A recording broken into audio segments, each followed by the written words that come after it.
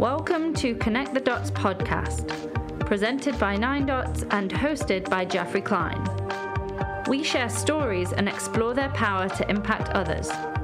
Our aim is to share some edutainment, to give some useful nuggets that can be applied to your business while also entertaining you. Thank you for listening. Here is your host, Jeffrey. My guest today is Jim Rutenberg, media columnist for the New York Times, for which he has written over 2,300 articles. Mr. Rutenberg started his career at a New York Daily News and has held positions as chief political correspondent for New York Magazine, investigative reporter, White House correspondent, City Hall bureau chief, and gossip writer for the Daily News and New York Post. Mr. Rutenberg says he is energized by the challenge of covering so much important news and working to unearth and promote the truth. Welcome, Jim. Hey, thanks for having me. So I'm going to ask you 9 questions and then ask you to tell us a story, and I like to start at the beginning. So where were you born and what did your parents do for a living?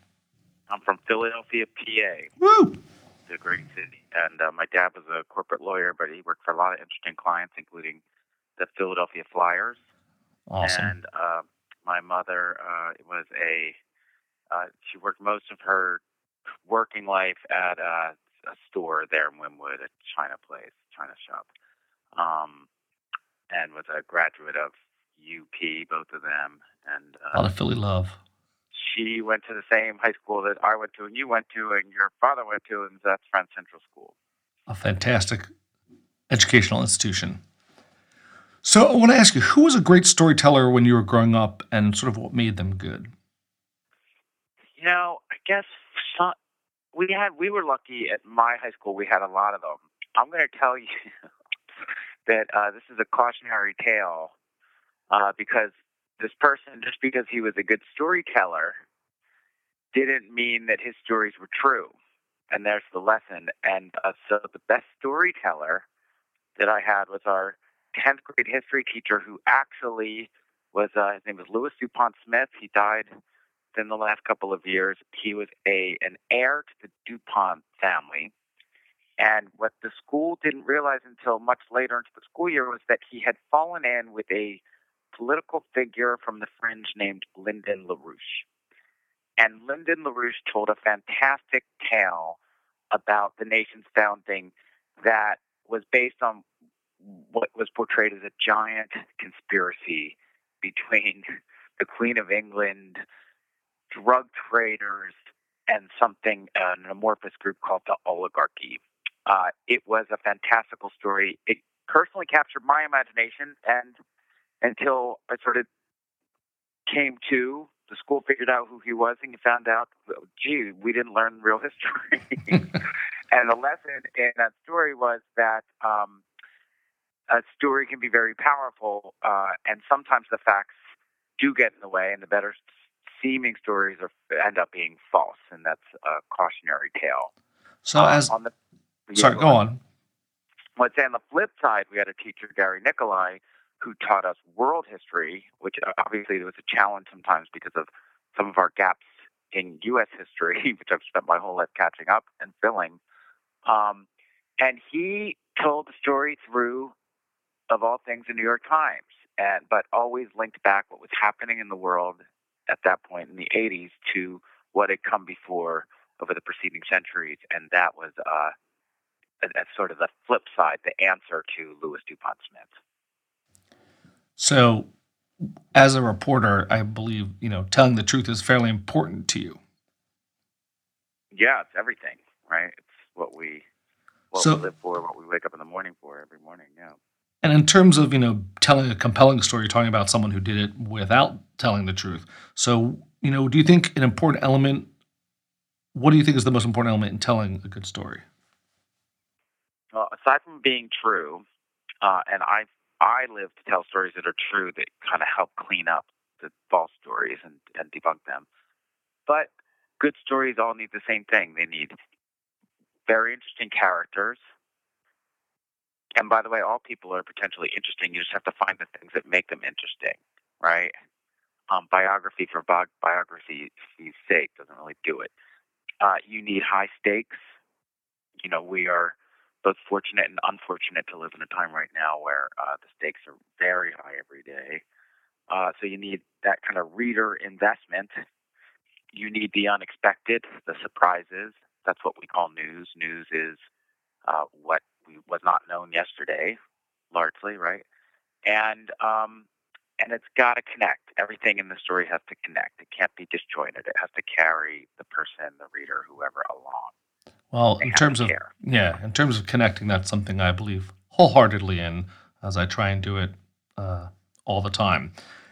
Do you think that you write for a business? I mean, the New York Times is a business. Do you think it's important for businesses to be able to tell compelling stories? Yeah, I mean, I won't say the company, but I was out with this source today who's talking very much about a company that has lost control of its story, right? And that's causing problems for it um, on in Washington, and that's causing problems for it in its terms of its stock. And we weren't talking about Facebook, but let's put Facebook in that category. So Facebook showed what was a great story, connecting the world, Hmm.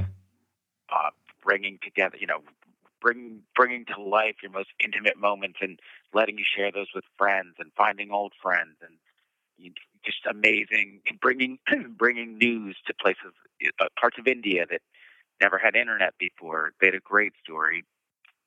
The problem was it was an incomplete story, and it was they didn't really live up to their story, right, in terms of what their motives necessarily are, what their interests for their business and the public necessarily are.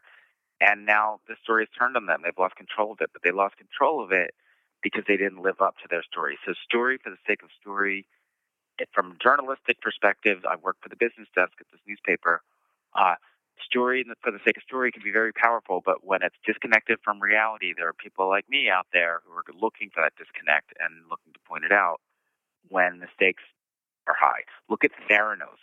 Theranos is the number one story in this regard. Where do you know what Theranos is? I don't. So Theranos was a biotech firm founded by a whip-smart, very young woman who claimed to have invented a blood testing device that was tiny, that everyone could use at their homes, and Now, could sort of. now that you're saying it, it was all predicated on falsehood, correct? Well, yeah. So this device didn't really work. It wasn't made up out of whole cloth, but she sold. Rupert Murdoch, for instance, Yeah. invested $100 million in her company. Uh, every venture capitalist in Silicon Valley wanted to be part of this.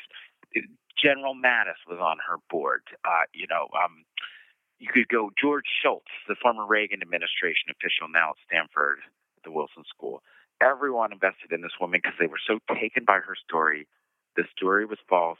She's now in huge legal trouble. They all have egg on their face, and they're all much. I won't say poorer because none of them is poor, but they've lost a lot of money. They lost a lot of money. So story can build you up, and the unraveling of story can take you down.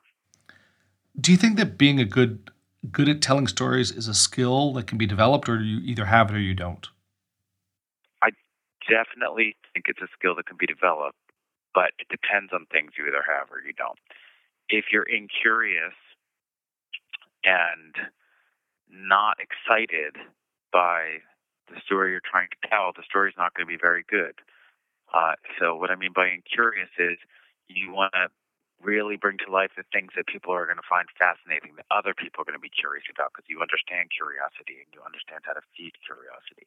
If you're not curious, you don't care, you're not going to really be a great storyteller. If you're not excited, you don't care, you're not going to tell a great story. But I just don't believe that people don't have it. Before it was a written word, human history was told verbally. We've told Hmm. stories since there's been civilized human uh, societies. So stories, everyone can do it, but it does require certain elements of. It's not even personality; it's just interest and curiosity and passion. And can you name a brand that you think tells effective stories, and what do you think makes them effective? Um, I don't. cover advertising per se, though from the media comes to pay attention to it. I think Nike tells a really good story, right? I think Starbucks tells a really good story. They're very basic, but let's take Nike. That Just Do It campaign was iconic for a reason. Apple tells an amazing story. I mean, the best ad in arguably in history, in my view, the best ad in history was the famous Apple 1984 ad that has the runner running up to a screen and throwing a rock or whatever it was. It smashes the screen where there are a bunch of drone-like people in the audience, and that tells you everything that Apple wanted you to think about its product. And Apple has, for its flaws, because every company is flawed, it has done a good job of at least making a show of staying true to that story. It has faltered the way it manufactures its products, especially when it was the Foxconn factories in Asia. Those were against story, but I think generally they've told a really good story and they've stayed fairly true to it. But again, there are teams of reporters everywhere poking at that story to see where its flaws are. But in terms of Nike and Apple, why do you think they were so effective in their story? The simplicity, you said they were basic stories. I think they had a good sense of what they were and what they wanted to stand for.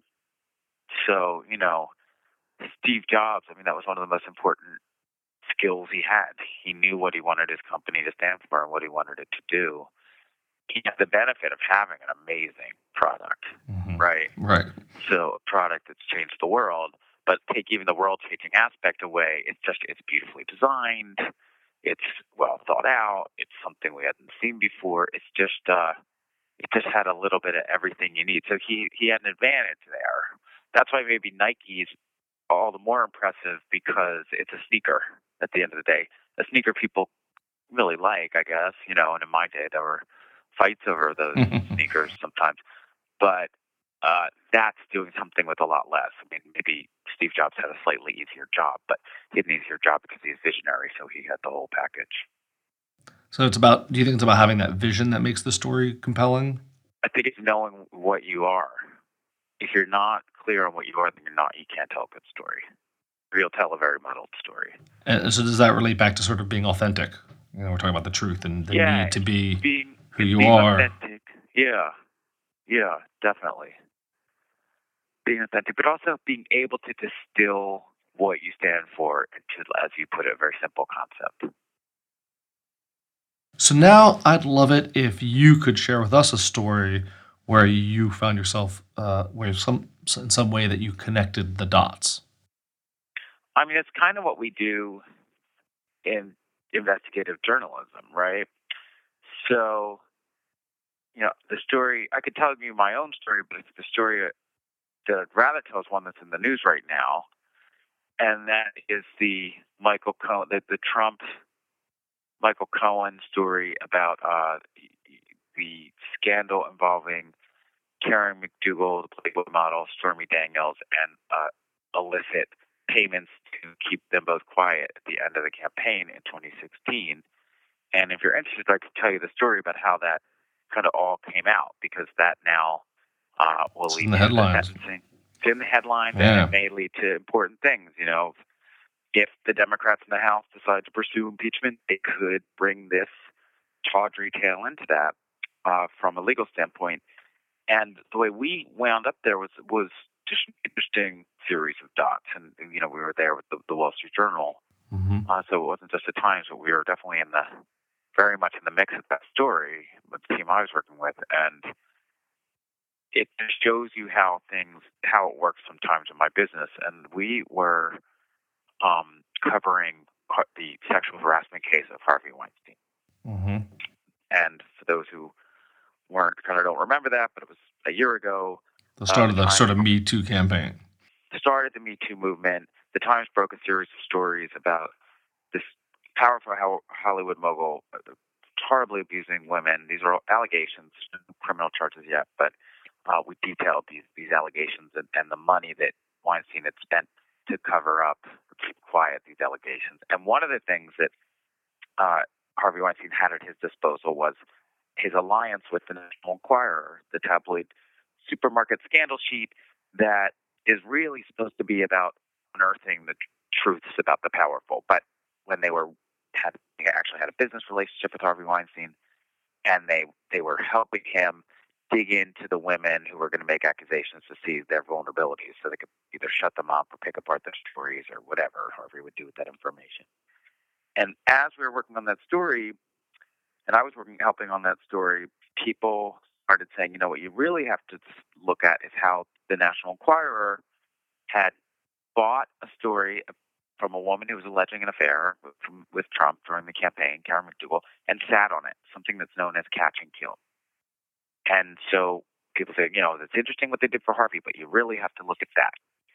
And that led us to start digging into these stories. And the Journal, in competition with us, they had broken the first story in November 2016, right before the election. No one kind of noticed it. They start working on it again around the same time. And we start figuring out, okay, well, we know that at the same time that Karen McDougal was bought off by the Enquirer, there was another woman who showed up named Stormy Daniels who claimed an affair. She's a porn actress. She suddenly disappeared. Something took place there.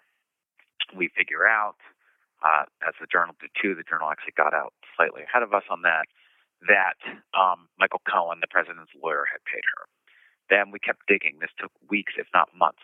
2 months later, we can establish that Michael Cohen, the president's lawyer, was involved with the Enquirer, was kind of talking to people at the Enquirer, talking to the lawyer for the Playboy model as the National Enquirer and the Playboy model were striking this deal. And technically, there would be no reason why the lawyer to the president would be involved in that deal if that deal was just between the Enquirer and this Playboy model.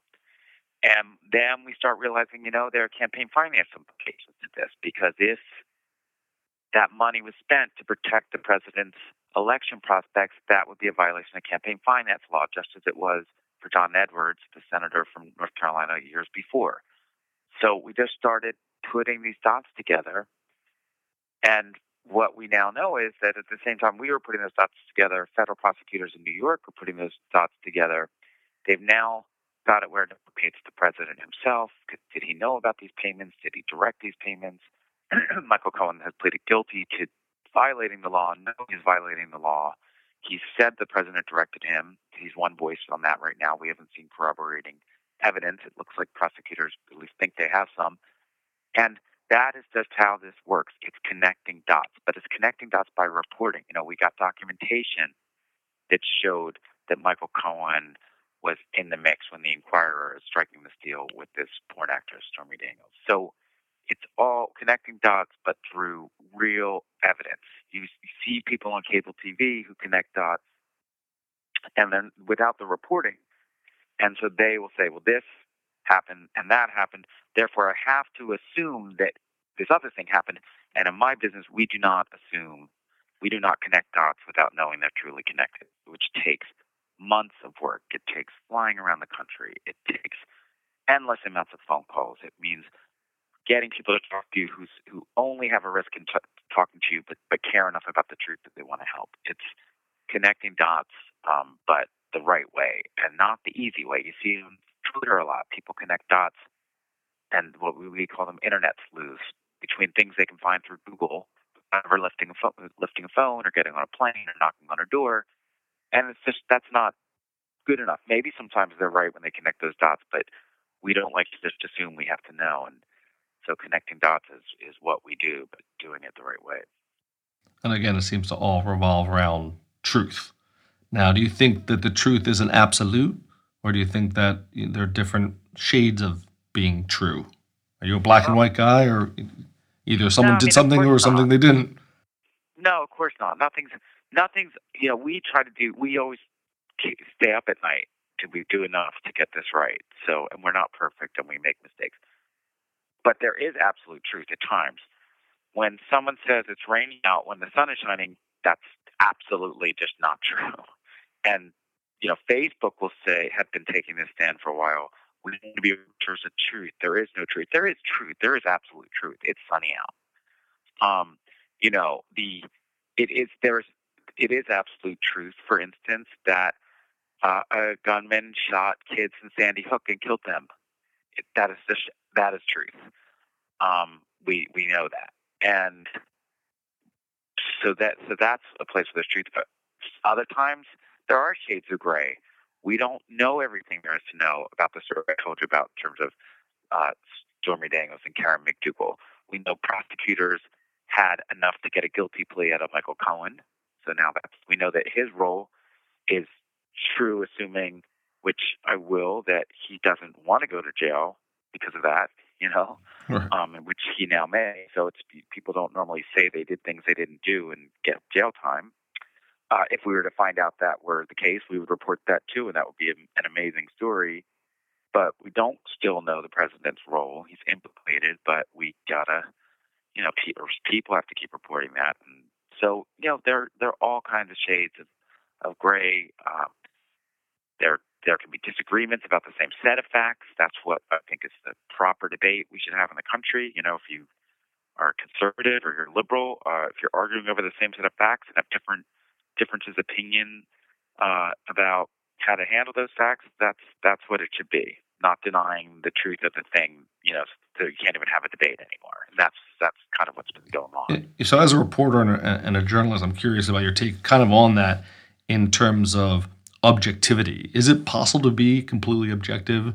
And, we all have views or political feelings one way or the other.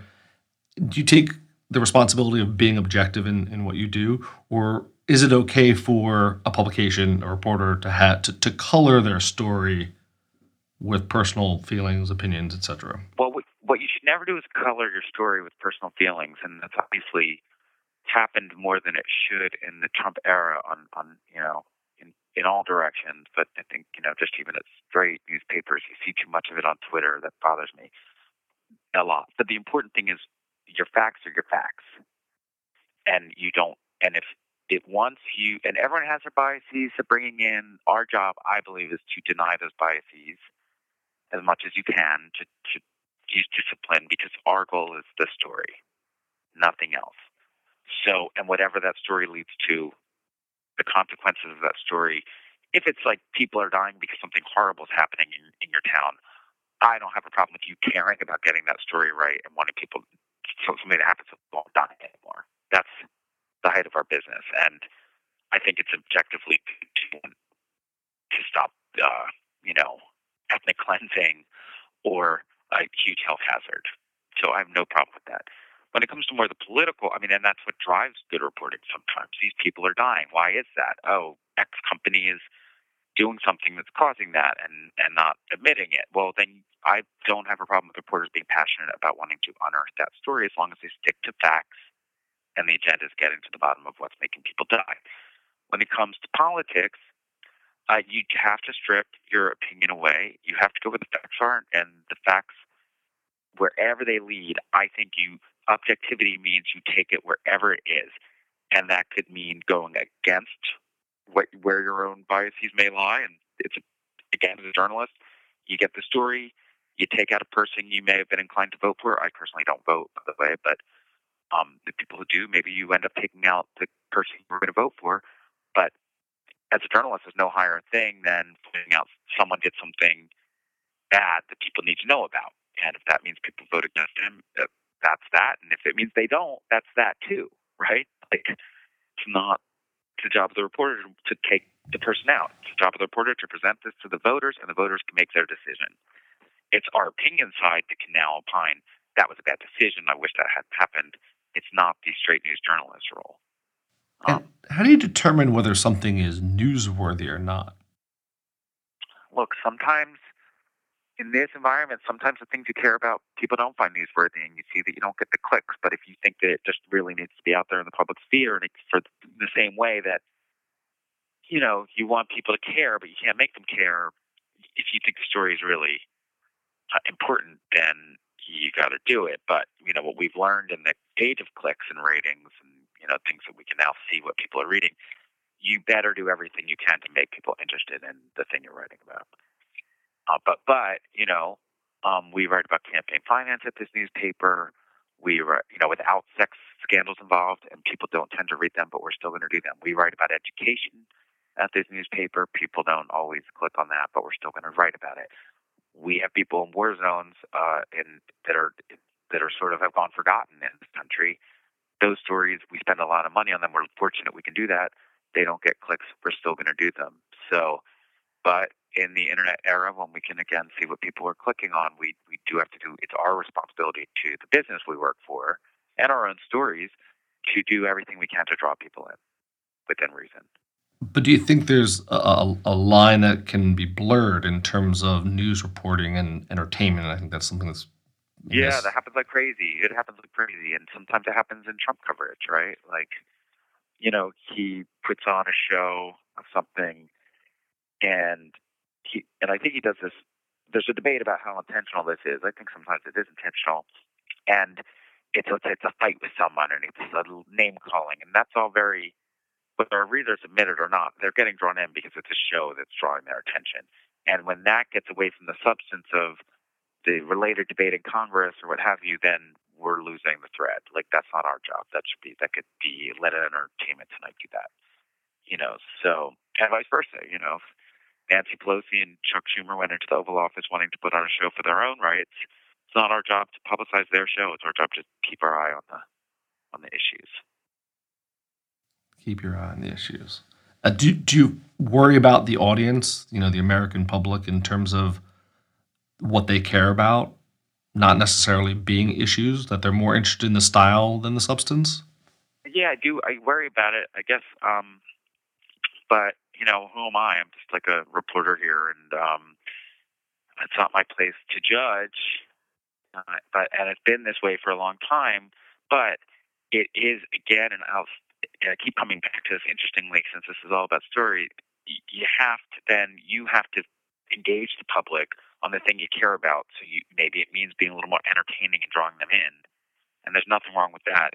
But the blurring of entertainment and news has been going on for decades, and I think it's been a very bad and damaging trend. But what's the remedy for it? I don't know that there is one other than presenting important matters in engaging ways. Right? I just don't. There's so many factors have gotten us here. That there's a great old book by Neil Postman called "Amusing Ourselves to Death," and it's decades old. And it kind of foresaw everything going this way. And there's a lot took place to get us here. So I don't know if there's a single remedy, but if this is where the public is, you've got to present your journalism. We have to present our journalism in a way that they want to engage with it. But again, within our standards, which are pretty strict here, we're not to do entertainment for entertainment's sake. It's just not what we should be doing. Jim, I want to thank you for sharing your stories, your perspective. As a journalist, I think it's fantastic to hear kind of from the inside about how story works and what's important. And I want to simply say thank you for helping us connect the dots. Sure thing. Thanks for having me. That was enjoyed it. Thank you for taking the time to listen to this podcast. I hope you enjoyed this episode and found it of value. I would super appreciate if you would subscribe on iTunes or wherever you get your podcasts. It would be amazing if you could leave a review, comment, and share. Share and show you care. Check out 9 Dots Podcast for more great episodes. Remember, story matters. Thanks again for helping me connect the dots.